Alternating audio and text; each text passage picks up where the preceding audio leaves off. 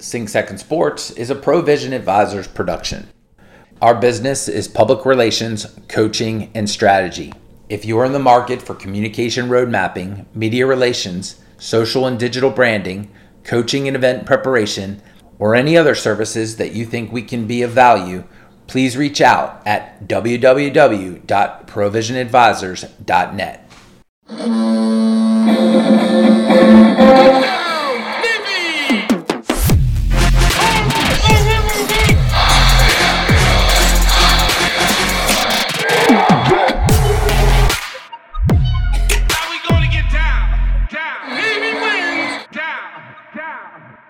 Hey, everyone. Welcome to another great episode of the Sing Second Sports Podcast. I am John Schofield. Joining me is special guest Bill Wagner of the Capital Gazette and Chris Cervello, class of 99 and producer of Sing Second Sports.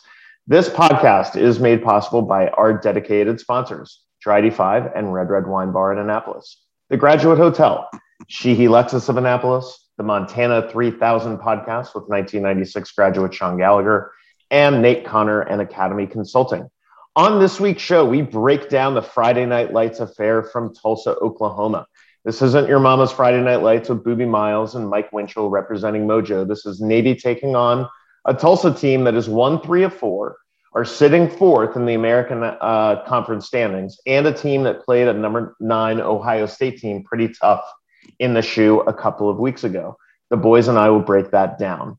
We also chat with class of 79 grad and former NFLer Phil McConkey. Phil talks about his love of Navy football, that famous Super Bowl performance against my beloved Broncos, his continued pursuit of personal athletic excellence, and what it's like to now be a parent of a Naval Academy midshipman. And finally, we were able to ask Naval Academy graduate and a member of the first class of female Naval Academy submariners, Kayla Barron, a few questions before she goes up to the ISS early Sunday morning on the NASA SpaceX Dragon. But let's start with Tulsa, Wags. 7:30 p.m. Friday night, ESPN2 on the road. Navy faces off against quarterback Davis Brin, awesome QB name, running back Shamari Brooks, and the rest of the Golden Hurricane. Singular. They're not Hurricanes. It's the Golden Hurricane. This is a team coming off a great win versus Memphis, and last week a heart-stopping last-second win over a bad USF team, but a win nevertheless. And they're staring up above them in the standings at Houston, Cincinnati, and SMU. Now, Houston already crushed Tulsa earlier this year, but Tulsa, if they have any postseason dreams, they control their fate with games at Cincinnati and at SMU on the horizon. That Cincinnati game is next week, so we stand in between it. Wags, is this a chance for us to catch this team looking ahead to Cincinnati? And what do you kind of grade our chances as? Well, one interesting fact about Navy Tulsa is that Navy has never lost at Tulsa since joining the American Athletic Conference. Navy is 4-0. Well, and actually one of those games was before they joined the conference. But in games at Tulsa, H.A. Chapman Stadium is their facility.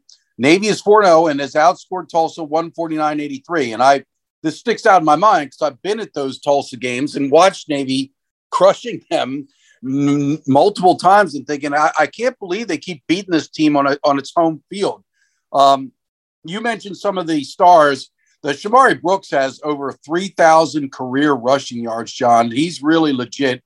Talked to Navy defensive coordinator Brian Newberry, and he said that this will be another game similar to Cincinnati where you do have to stop the run first because the run is what sets up everything for Tulsa's attack. They're a big RPO, run pass option team, and they've got some weapons in the passing game that Davis Brin likes to go to. What stands out to me about Tulsa, and if you remember last year at Navy, Tulsa held Navy to 6 points. Tulsa beat Navy in Annapolis 19-6. Remember last year they had that incredible linebacker, Zaven Collins. He's now playing for the Arizona Cardinals. He was the 16th. Yeah, he's kind of a Sunday player now. He was kind of athletic. Oh, yeah, he's legit. He won the Chuck Bednarik Award last year, unanimous All-American, and he was the 16th overall pick in the draft. Well, thank God he's gone, but they still got some ball players, John. I think the one guy that fans are going to notice immediately is Jackson Player. He's a defensive tackle, his first team All-American Athletic Conference last year. He has 17 career tackles for loss. 6 foot, 294 pounds. He's a real compact guy.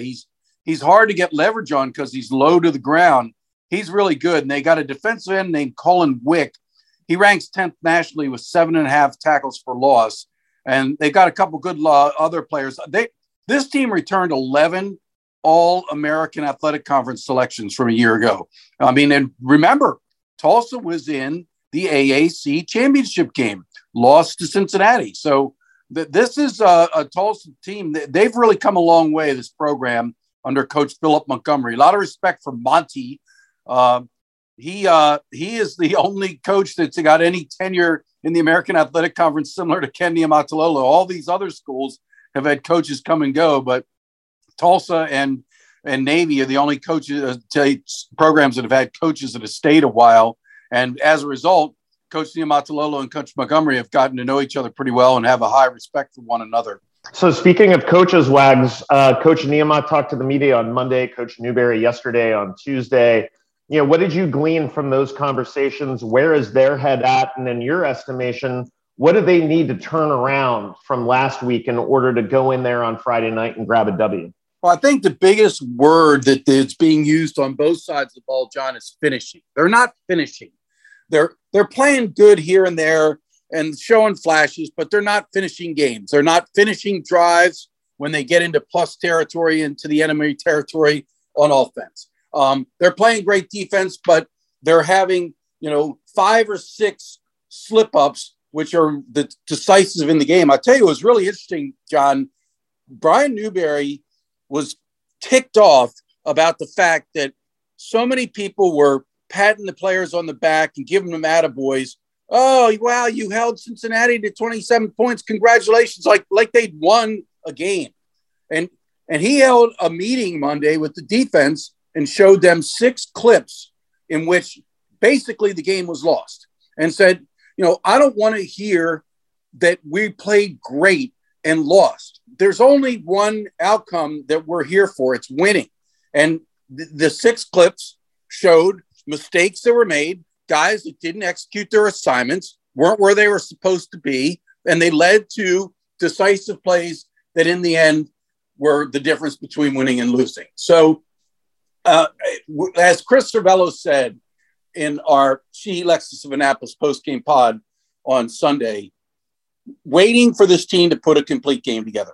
We've been seeing glimpses and flashes on both sides of the ball. Need to put a complete game together. Right, Chris?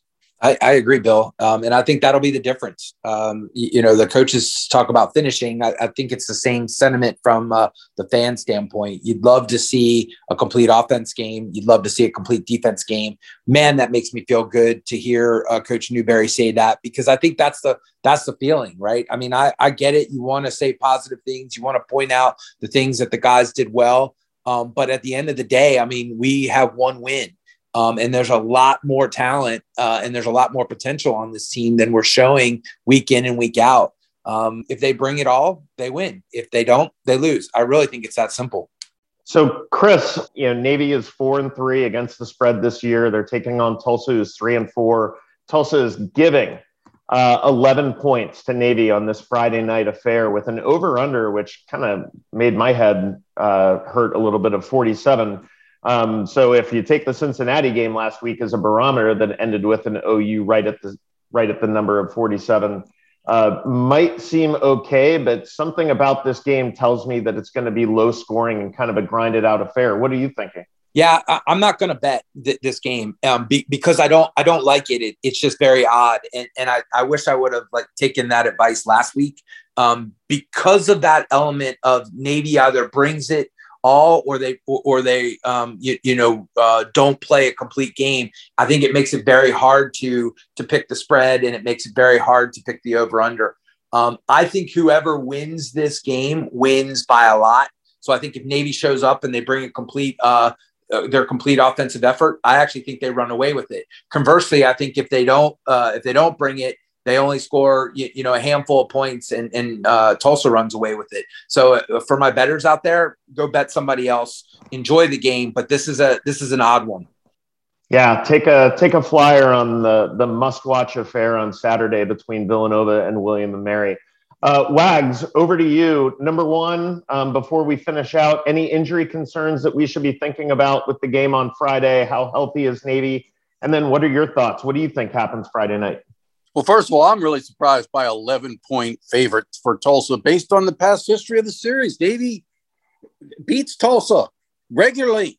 And last year, when Tulsa had its best team under Philip Montgomery in Annapolis, they won 19-6. And that was a struggling Navy team that had offensive problems. I don't know who thinks Tulsa is going to beat Navy by 11. I don't see it quite the same as Chris. I see a close game. And I really think this could finally be the game in which the Navy offense puts up, closer to 30 points than 20. They've been averaging less than 18. It can't continue. They know it. I liked some of the short passing game elements we saw in the game against Cincinnati, and I hope that continues. I think that's great. Good way to get some yardage and have Ty make a little easy pass, a throw across the middle or a short, throw up the sideline. But, it doesn't always have to be play action pass, throw it deep. There's other things you can do in the passing game. And I like that they're adding those wrinkles. I think this is the game where Navy finally puts together offensively and perhaps scores 31 points. Maybe they win this game 31-24, John. You asked about injuries. Well, Kevin Brennan, the starting safety, it looks like he's out for a while. I don't think it's season ending, but he's going to miss a couple more games. It's a severe shoulder injury. They're rolling young safeties. One thing that Coach Newberry mentioned when they go to their 3-high safety look, the 3-3-5 nickel package, Michael McMorris, who's a cornerback, is now moving to safety. They want a veteran guy at safety in the nickel package, and a young kid, Elias Larry, is looking good at cornerback. So what they're doing now when they go to 3-high safety look is they're putting Michael McMorris back at safety and bringing Larry in at cornerback. I found that interesting. But I think other than that, they're relatively healthy. No other major injuries. Another interesting thing I did, and there'll be a story in the Capitol today about Nicholas Straw. He is the guy that plays the Raider position. That's the hybrid outside linebacker position that is kind of like a defensive end in some ways, but they do drop in pass coverage. And he's a good player. And going into the season, both Brian Newberry, the defensive coordinator, and Kevin Downing, who coaches that Raider position, were touting Nicholas Straw as going to be a guy that was a real impact player. Well, guess what? In this 3-3-5, 3-high safety alignment, it's his position that's eliminated. That when they go with an extra safety, they're eliminating the Raider position. So Nicholas Straw could be disgruntled, be like, what the heck? I'm really a good player, and you're not, you got rid of my position. I don't start anymore. But, he's been a team player, and he is now playing backup defensive end. He's spelling Jacob Busick at end, and I just find that so Navy. I mean, here's a guy that's a really good player, a starter, and just because of the defensive alignment they're using, his position has been eliminated. And instead of sulking and moaning and saying, what is this? This is ridiculous. He just said, okay, I'll go be a backup at defensive end. I'm playing out of position. I'm not really big enough to be down there, but that's all right. I'll help out, whatever it takes. That's kind of cool, isn't it, John? I love it, and it's exactly the type of mantra and philosophy that Niumat and that entire staff has inculcated with this team since day one. So yeah, it's wonderful to root for. It's wonderful to watch, and we'll be doing that on Friday night, 7:30, ESPN2, watching the Mids go up against the singular Hurricane. My prediction is this: I'm going to go out and be pretty bold. I think we are going to see a breakout game for Tai Lavatai. I think that he is going to seize this quarterback position. He needed a couple of games to get familiar with it, to get the timing of the pitches with the triple option. I think he is going to seize control of this and become the quarterback of the now and of the future. And I think Navy comes out of Oklahoma. Shout out to Aaron Bailey, probably by a touchdown, maybe 10 points.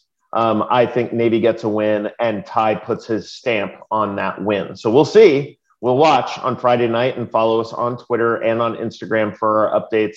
We'll be bringing you, updates after the first quarter, at halftime, and beyond.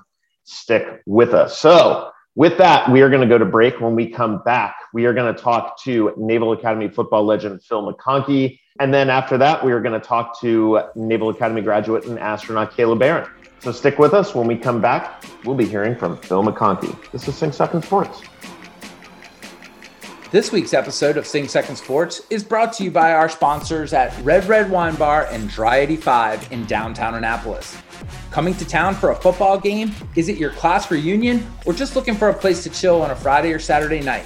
Red Wine Bar and Dry 85 are staples in the Annapolis Main Street scene. Whether you're in the mood for a good Cabernet at the wine bar or an old-fashioned and a Dry 85 burger, both locations will take care of you. Special thank you to Brian and Lisa Bolter, the owners of both establishments, for being fantastic supporters of the Sing Second Sports podcast.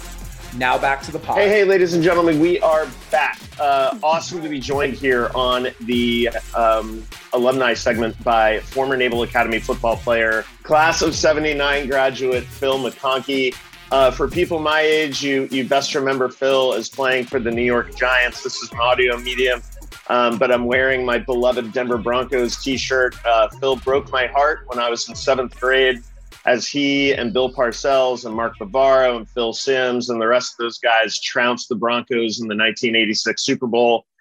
Before that, Phil was a helicopter pilot, graduated from the Naval Academy after playing on the football team. His very last game was the first ever Holiday Bowl, where he led a come-from-behind 23-16 victory over Jim McMahon's BYU Cougars. And now, coming full circle, has a plebe in the current class at the Naval Academy. So he's also a proud father, in addition to being a very successful businessman and athlete. Still, he's the president at Academy Securities in San Diego, California. Phil McConkey, thank you so much for joining Sing Second Sports. How are you doing today?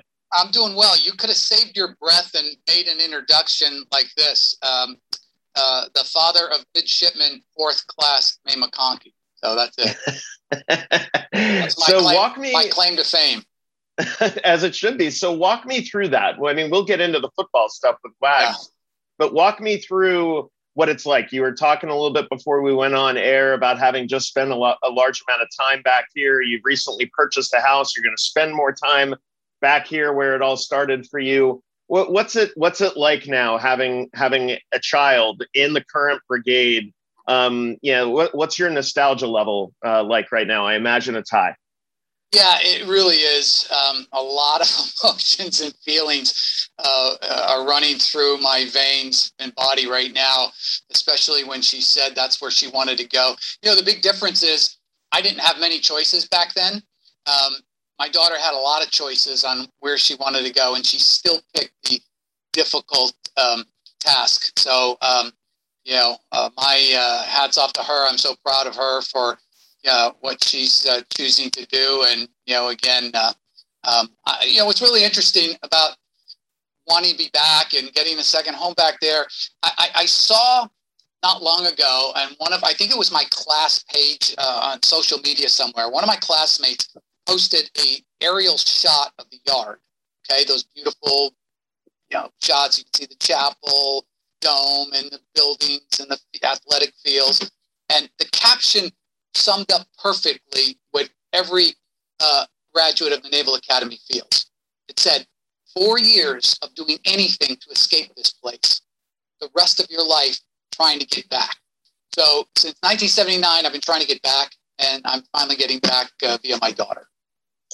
So you talked about how active you still are, and this podcast was started with the understanding that we believed, Ward, Chris, as graduates, Wags having covered it for so long, me, I'm not a graduate, but had served 2 tours there. We talked about what is so unique about the Naval Academy is what the physical mission gives you, not only while you're there, whether you're playing football like you did or playing club or playing intramurals, but it's what the lessons of the physical mission impart upon you going beyond. That's what makes you successful in a cockpit, but also in a boardroom. What did the physical mission mean to you? How has it guided you? in your successful career since you stopped playing football? Well, there's two things that really have stuck with me since I was 18 years old. I was always a competitive, little skinny, you-know-what. But when I got to the Naval Academy, the mission statement number one, and it's changed a little bit, but I think the concept's the same. It's to prepare midshipmen mentally, morally, physically to be combat officers in the United States Navy. So taking that, then my then head coach, George Welch, he used to say, and almost every single day, and I live by this, he would say, and it's so simple, you're either getting better or you're getting worse. Every day at practice, you're either getting better or you're getting worse. And I didn't really understand that at first, but after a while it sunk in, where you get to a certain level, you think you're doing the same things, that hard work and dedication and grit and determination to get you there, but you're kidding yourself because you're really going through the motions at times. So for me, I learned every day you're getting better or you're getting worse. So, those two things, the mission statement of the Naval Academy, what George Welch taught us, is something I've lived by to this day as a 64-year-old guy. I'm trying to get better every day. Incredibly important life lessons there, Wags. Well, for our listeners, I can tell you with 100% certainty, and I've been covering Navy football now for close to 30 years, that Phil McConkey's name is right there with all of the Navy greats whose jerseys have been retired. And I think Phil should probably have his jersey retired as well. But, we mentioned Napoleon McCallum, Roger Staubach, Joe Bellino, Keenan Reynolds, and Alchep Moeller. Phil McConkey's right there. He was great for the Navy, and he was a great player in the NFL with the New York Giants. Phil, when you look back upon your career, how fortunate were you? Like you mentioned, lightly recruited coming out of Buffalo, New York, and you went to Navy and enjoyed an incredible career, did some great things. And then after your service in the Navy, you had a chance to play in the NFL and won a Super Bowl. Yeah, I'm really fortunate. I was lucky to have unbelievable coaching. You mentioned some of those guys from Navy, and and even the best part are the teammates. And I look back at my career at Navy. We talk about Chet Moeller, incredible All-American. He's even a better guy than that. Learning from him and that team. I think we got to our senior year. Junior year, we had a talented team, and we lost to Army on the last second, and I'll never forget it. That loss sticks with me to this day. I probably think more about that loss to Army than I do the win in the Super Bowl. So, because competitors hate to lose a hell of a lot more than they like to win. So that set the stage for our senior year, right? We had a lot of losses of really good talent, but we had really good leadership of our senior class. So we're at the Naval Academy preparing to be leaders in the United States Navy. So here we are leading a football team. I think there were about 14 of us seniors at the time. There weren't many, but we knew that this was the last time we'd ever play football, and we wanted to do something special. But we challenged each other. We challenged the team. We had incredible leadership to the point where we had a pretty difficult schedule. We were 7-0. We just came off a win against Pittsburgh, who had won the national championship 2 years before. We're 7-0. We're ranked 11th in the country, and that's the highest Navy's been ranked since Staubach was there. So incredible team. Finish up with the win over Brigham Young, as John said, in the first Holiday Bowl. So those experiences for me, not only on the football field, but in Bancroft Hall, and just knowing what leadership can do for a team, for a business, for a country, and some of those teammates of mine have gone on to do wonderful things and have been great leaders in the Navy. So you and I have talked about this before, Phil, when I've written stories about you, but, maybe talk a little bit about your service time and how were you able to make the NFL after being away from football for so many years? I think when I was a little boy, I think we've talked about this before, Bill. I wanted two things in life as a little boy. I wanted to score a touchdown in the Super Bowl. I was obsessed with football, and I wanted to be a pilot. Well, I'd never even been on a plane. I didn't think I got on a plane until I was 18 years old when I went to New York to go visit West Point, a couple of weeks before I visited Annapolis. This is the first time I ever went on a plane. So why I had that dream, I don't know, but I had two of them. So when it came to go into the Naval Academy, I couldn't get a scholarship because I was 145 pounds. Even I was all state, offense, defense, never came off the field. Nobody would give me a scholarship because they thought I was too small. So it really came down to West Point and Annapolis for me. So I figured going to Annapolis, I'd get one of my dreams, right? I'd get to be a pilot, hopefully. Never really thought about playing professional football. I thought that dream was dead. So we have that, wonderful time, finish up in that Holiday Bowl win. And then I go on to Pensacola to get my wings and become a helicopter pilot. I'm thinking this is pretty good. And that other dream that I had really wasn't gnawing at me until a few years into my commitment. And then I started wondering, what if, could I do this? And I had made a determination at some point when my commitment was over that I was going to go give it a shot because I didn't want to be a 64-year-old guy like I am now, wondering, what if, would I have made it? Could I have made it if I had tried? So the first person I approached was Steve Belichick. And I asked him, what do you think? Think I can do this? I'm going to be 27 years old, 160 pounds barely. And I hadn't played football in 5 years. He said, well, unless you can run under a 4.6, nobody will talk to you. So I went out on the AstroTurf where I was running this past week when I was there to see my daughter, the same AstroTurf practice field. And I ran 2 4.4s for him. So he had called Bill Belichick to get me a look with the Giants. And I went up there and had a rookie mini camp. I'll never forget it. I ran a 4.4 and we're just in helmets and shorts. And I was diving for everything on the ice. My elbows and knees were bloody mess from 3 days of 2-a-days. So I got a contract to go to training camp, which doesn't guarantee you anything. 14 wide receivers. They're going to keep 4, maybe 5. I'm smallest, second oldest, and shortest, and I really had no chance. But what really did it for me initially, at least, was my ability to catch punts. Something that Steve Belichick and George Welch really honed in on when I was at the Naval Academy as a punt returner. They said, hey, listen, that's a big responsibility. We're working to get our defense off the field. Last thing we want is for the punt returner to fumble the ball and the defense has to go back on the field.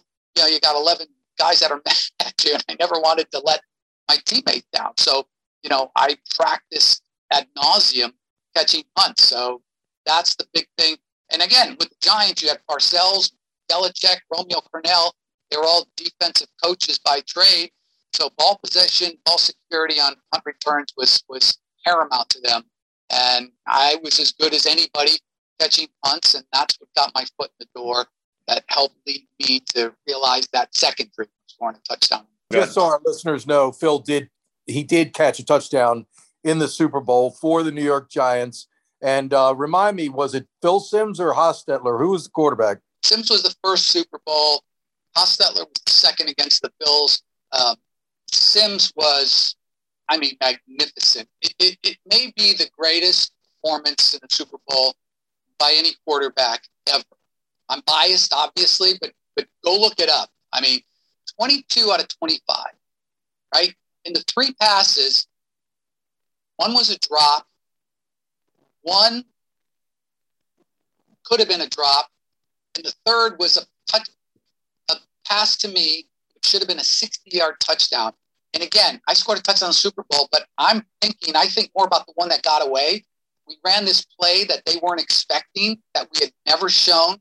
I faked this guy out of his you-know-what, right? We're on our own 40-yard line, 3rd and 5, and the safety's vacated. I am running right down the middle, wide open, and the guy trips. He's so beaten that Simms throws the ball, and he sticks his leg out to trip me, which I fell down. And it was an incomplete pass, and I'm irate. You see me jumping up and down and pointing, and the officials never called it. And I think about it.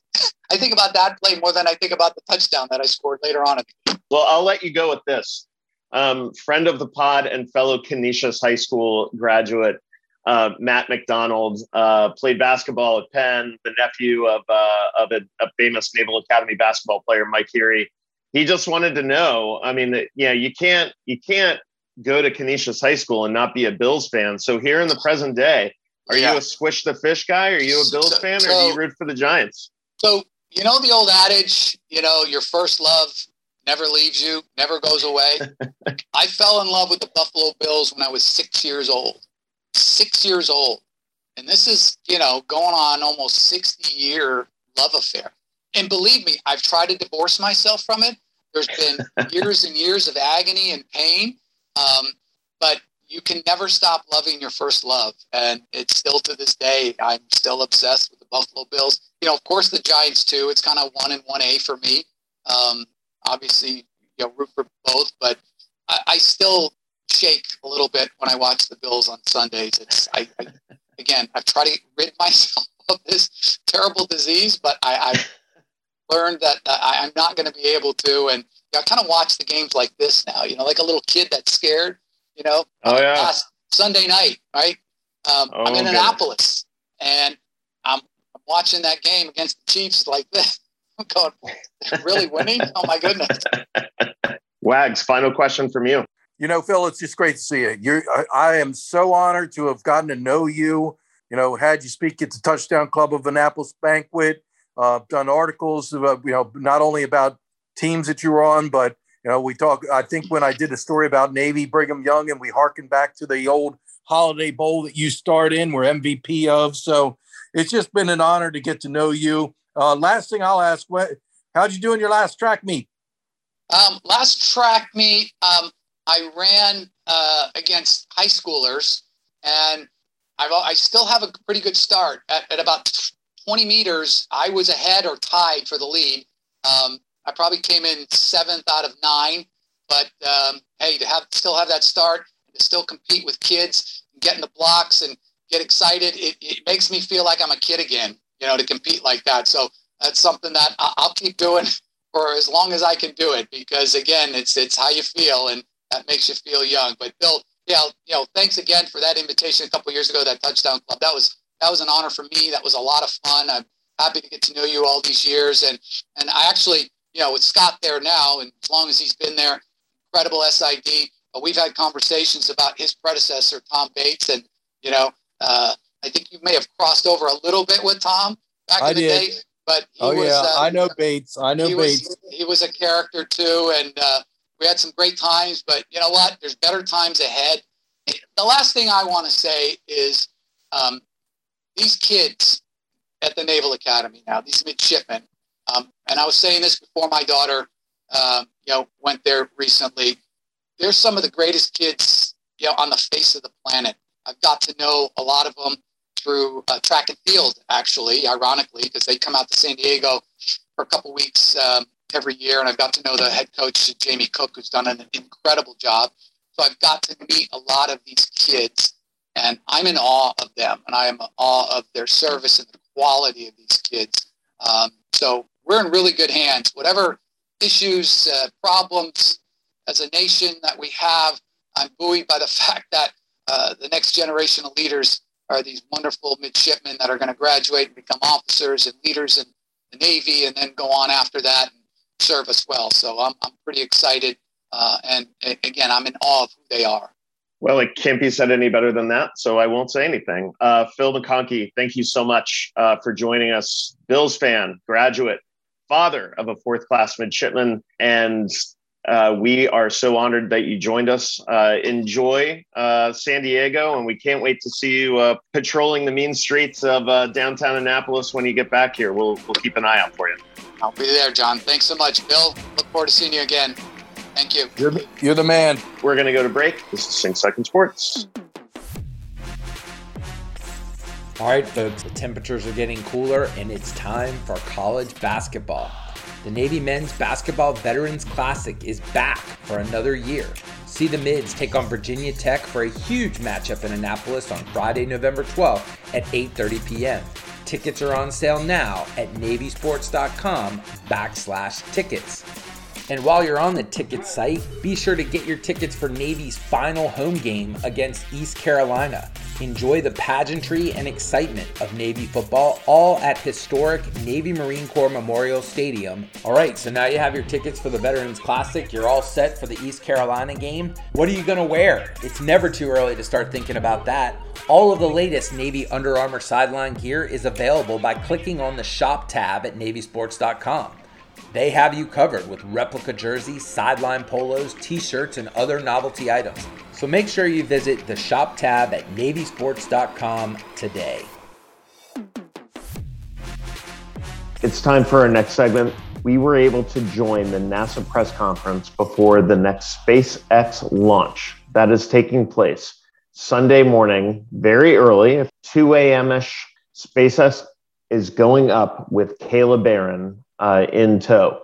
We were so lucky to have been able to join the press conference and ask her a couple of questions. Here's that segment. Hey, Kayla, very good to hear your voice again. And, dovetailing off of what you already talked about at the Naval Academy, walk me through a little bit what the physical mission, on top of what all of the academic and mental challenges that come a part of NASA training. How did you rely on your success as an athlete, an athletic career that was born at the Naval Academy? How did you rely on that to get through the tough times? I think the lessons for all of us in our athletic pursuits, really, we rely on them all of the time in our training as an astronaut. Some days more than others, but I think all of those experiences taught us how to work on teams in really tough environments, how to push ourselves beyond our own limits, how to rely on each other for support when it came to our weaknesses, and how a group of people who really trust and believe in each other can accomplish so much more together than they can on their own. I think the most proximate times I rely on those moments are during the more physical aspects of our training, like spacewalk training. I think for all of us, that's like one of the hardest, if not the hardest thing we do. And it's very similar to athletic pursuits, especially really strategic ones, because you're out. In my case, I haven't done it in real life. Tom actually has. But our training in the neutral buoyancy lab is fairly similar. I think it's a strong analog. And so those procedures, we'll be out doing a spacewalk for 7 hours. And during that time, you have to maintain incredible mental focus.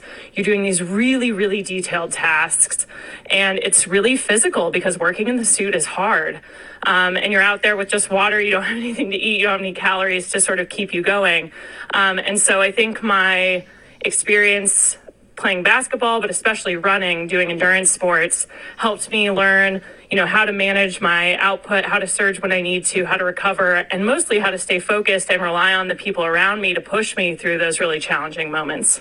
One more question for Kayla. Kayla, you're part of now a long blue line of Naval Academy astronauts. What's it like to be down there with Nicole Anapu, to be around people like Chris Cassidy? Have you heard from Naval Academy astronauts from present and past?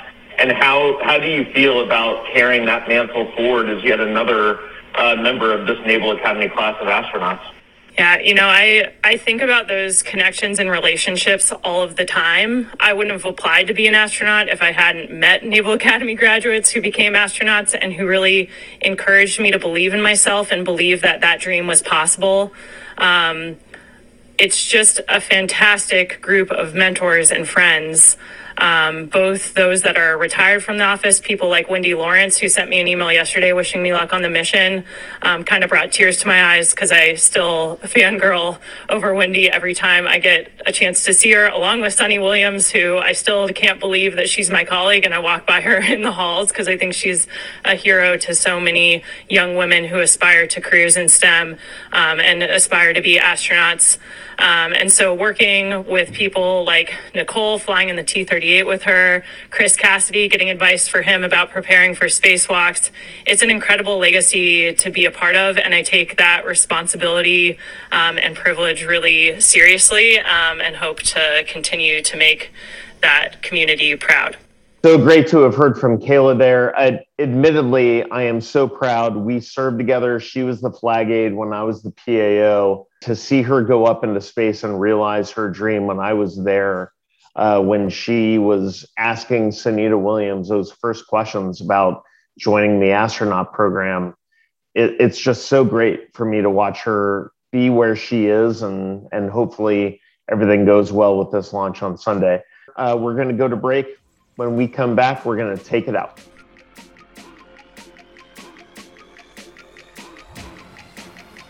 If you're looking for more in-depth coverage of Navy football, check out Bill Wagner Keenan Reynolds and Eric Katani on the Believe Podcast Network. That's BLEAV, Believe.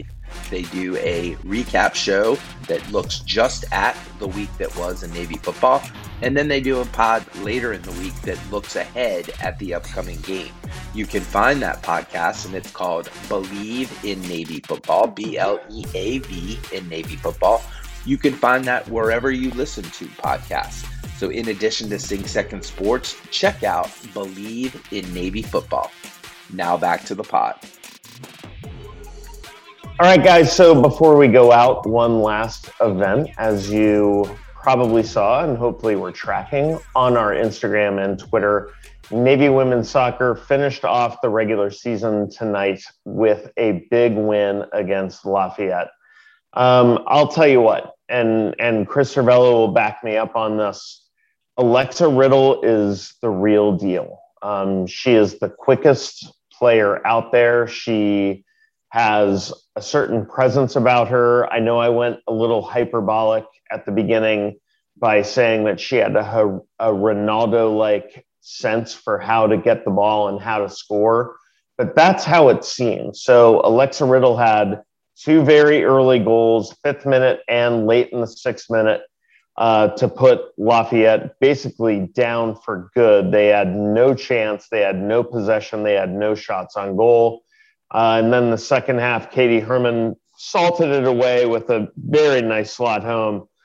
In the very end, Riley Dowd for Lafayette scored in the 85th minute to make it a 3-1 score. And so this is how it ends. BU is the 1 seed, Navy is the 2 seed, and then we'll see how it all plays out at the bottom.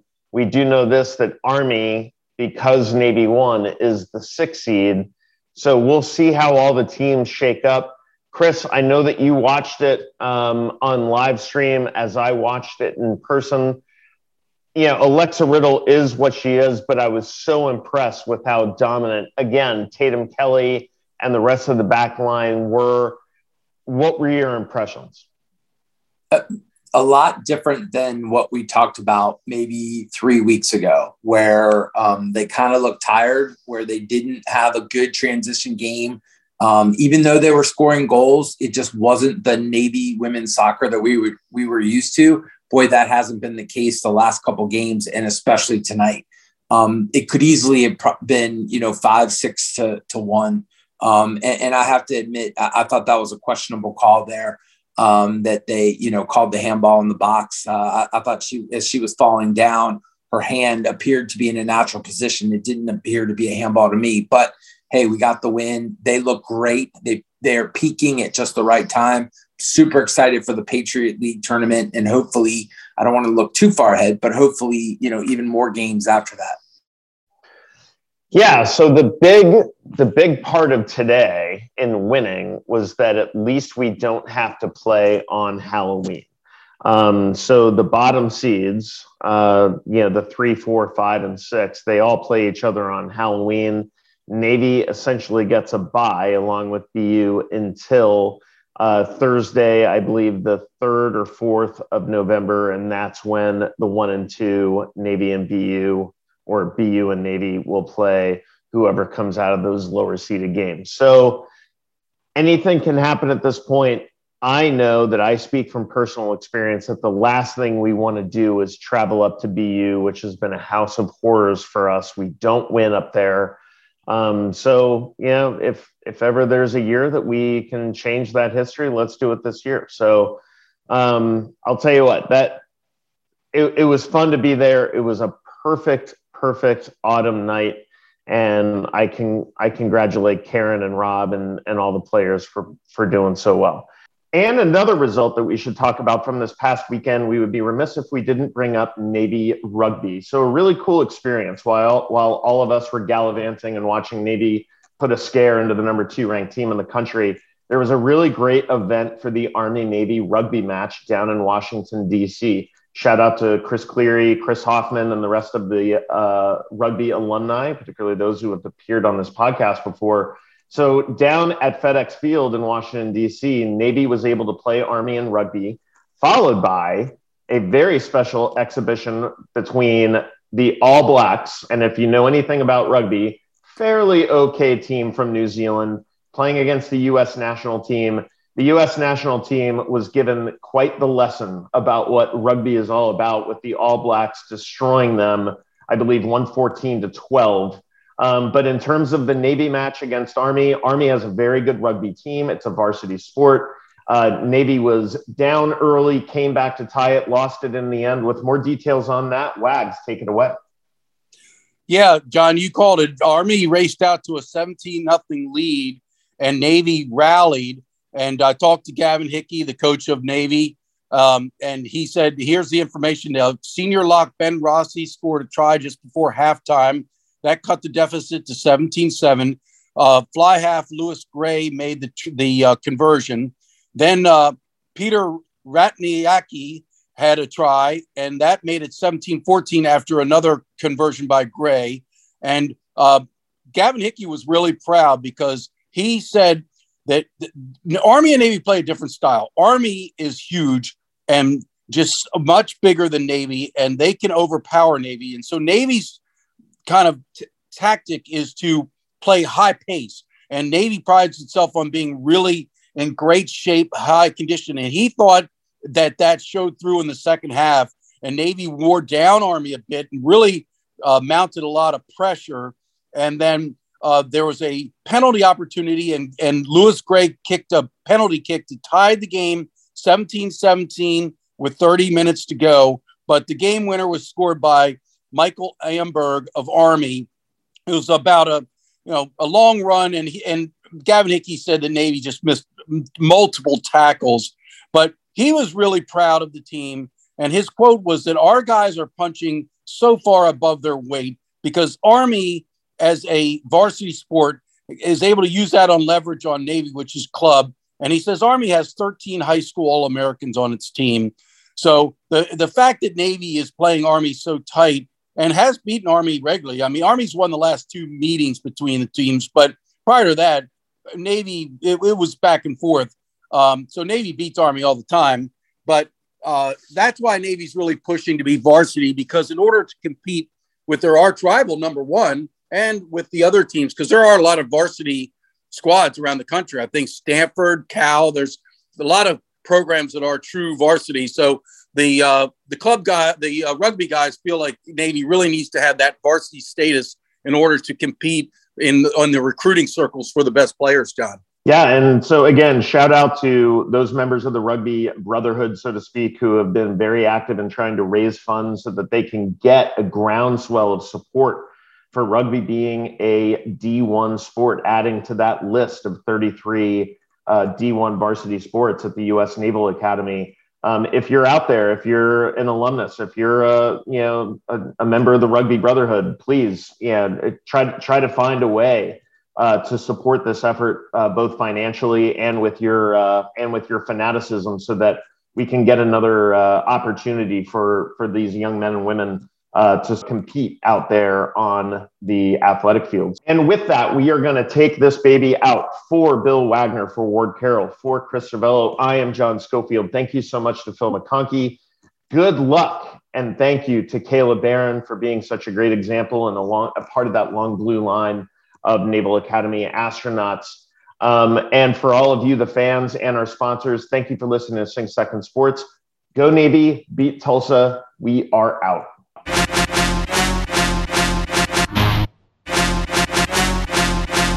The thoughts and opinions expressed on this pod are our own and don't represent the views of the Naval Academy Athletic Association, the United States Naval Academy, or any organization for that matter. Play-by-play calls from the Navy Radio Network are used in the opening of the show and from time to time will be part of podcast segments.